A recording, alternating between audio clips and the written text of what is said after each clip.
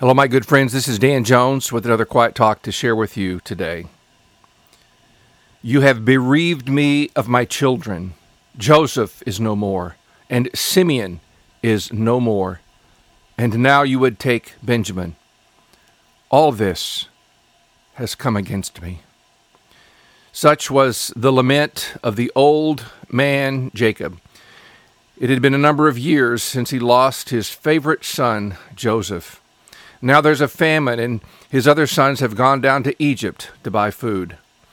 The prime minister of Egypt expressed great suspicion of the 10 brothers. The youngest, Benjamin, had remained home with his father, and so he kept Simeon in custody until they returned with the youngest. Jacob's pilgrimage had not been easy. When still a young man, he had to flee his home, his mother and father, because his brother had vowed to kill him.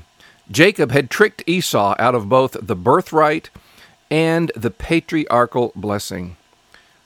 So he migrated to his mother's home area and worked for his uncle, who also became his father-in-law. But his father-in-law did not treat him well, and after many years, he finally decided to head back home and take his chances with his aggrieved brother. As it turned out, Esau's heart had softened, and there was a beautiful reconciliation between them. But other trials followed this. Joseph's brothers hated him because he was Daddy's favorite. They planned to kill him, but instead sold him into slavery in Egypt. They led Jacob to believe that Joseph had been killed by wild animals. Jacob had no reason to doubt their word. His favorite son, who was apparently gifted as a seer, was dead. Now, in a severe famine, the 10 brothers go down to Egypt because they've heard that there's food there.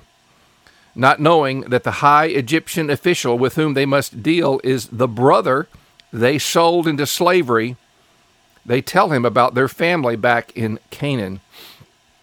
Joseph commands them to return with the youngest brother, who happens to have the same mother as he does. Jacob had 4 wives, or they will not be able to get any more food during this terrible famine. Starvation would be the only alternative. When their food runs out, they return with Benjamin, which leads to the sorrowful lament with which I began this talk. When we think about Jacob's hardships, it's good to keep in mind the promises of God that he was heir to. The covenant God made with Abraham, Jacob's grandfather, was by default made with him as well. Even though he wasn't born when Abraham had those crucial encounters with God, the promise was to Abraham and to his descendants, of whom Jacob was obviously one.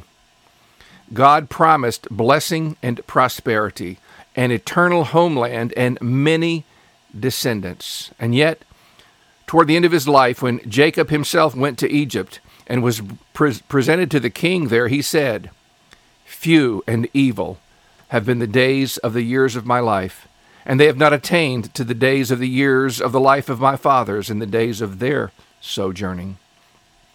He could have said, "I've had some hard times, but the God who created the heavens and the earth made a promise to my grandfather that we would become a great and mighty nation and that all the people on earth would be blessed through us."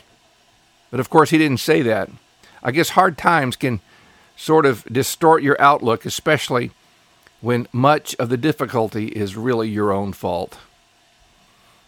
I heard a great sermon at a funeral once. How many of you remember a funeral sermon that was memorable in its own right? Not many, I imagine. But the preacher I'm thinking about used this facet of Jacob's experience as an illustration of the way in which our view of life is often distorted. He pointed out that while Jacob was mourning his son Joseph as dead, Joseph was actually in another city sitting on a throne. That's a great line for a funeral, at least the funeral of a real believer, but I think it can apply to all of us at some point in our lives. Are you, my friend, and I'm addressing this talk primarily to Christians, are you in a state of mourning? Maybe not of a loved one who has passed, but over things in your life that have not turned out like you wished. Maybe instead of the death of a person, it's the death of a dream or ambition that has made you sad. Your life has not turned out as you had once hoped and believed. You can be sure that your podcast host here knows at least a bit about this, about difficult life situations that he would instantly change if he had the power. And I certainly have experienced disappointments where cherished hopes and dreams are concerned. Here's what I want to remind you of today. Like Jacob, God has made a covenant with us. When God cut that covenant with Abraham, it involved the bodies of animals which he sacrificed. In Genesis 15, God told Abraham to look up at the night sky and try to count the stars. Your descendants will be as numerous as the stars in the heaven, God told him. And then he did something that sounds very strange to us. He told Abraham to sacrifice 5 animals and cut their carcasses in half and lay them on the ground. Then the glory of God passed between the pieces of the animals. In Abraham's day, when 2 people made a covenant with each other, they would kill an animal, split it into 2 parts, and then each of them would walk between the pieces of the sacrifice as it lay on the ground. They were saying by this ritual, "May it be done to me as we have done to this animal if I break this covenant." In Abraham's case, only God passed through the pieces of the animals. In other words, God was saying that the fulfillment of the covenant didn't depend on Abraham at all. God would fulfill his promise no matter what. For Christians, the sacrifice was not a bull or a lamb, but the Son of God himself, who came from heaven to earth to institute this wonderful covenant. He said at the Last Supper, as he held up the chalice, "This is my blood of the covenant, which is poured out for many." The covenant Jesus instituted at Calvary is also an unconditional covenant. It doesn't depend on our goodness or our power to make it happen.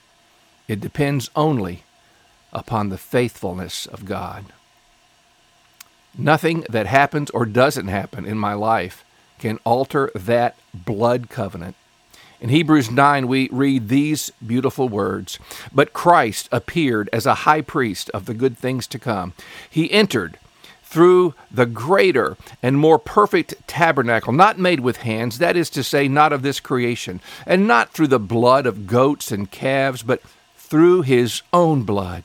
He entered the holy place once for all, having obtained eternal redemption.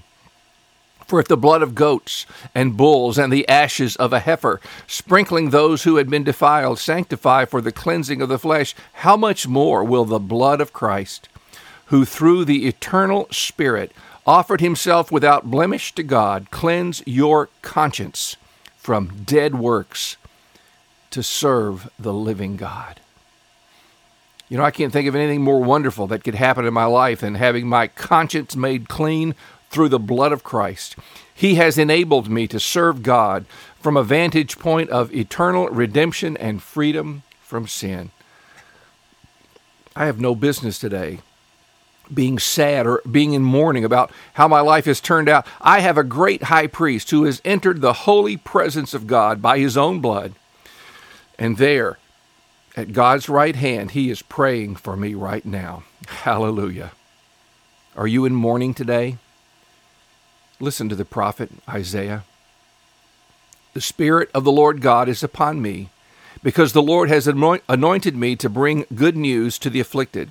He has sent me to bind up the brokenhearted, to proclaim liberty to captives and freedom to prisoners, to proclaim the favorable year of the Lord and the day of vengeance of our God, to comfort all who mourn, to grant those who mourn in Zion, giving them a garland instead of ashes, the oil of gladness instead of mourning, the mantle of praise instead of a spirit of fainting.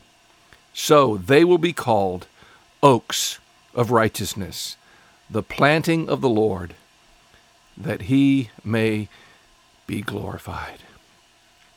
Dear Heavenly Father, Lord, I thank you for this covenant that Jesus has made in his own blood, the covenant for us to take away our sins, to cleanse our consciences from dead works, to serve the living God. Thank you, Jesus. Help us to live in that covenant, to remember what God has done for us. And I pray, Lord God, for those listening today, that you would indeed give them, all those that mourn, a garland instead of ashes, the oil of gladness instead of mourning, and the mantle of praise instead of a spirit of fainting, so we can be called oaks of righteousness, the planting of the Lord, so that God Almighty himself shall be glorified. In Jesus' name, amen. My dear friends, thank you for listening.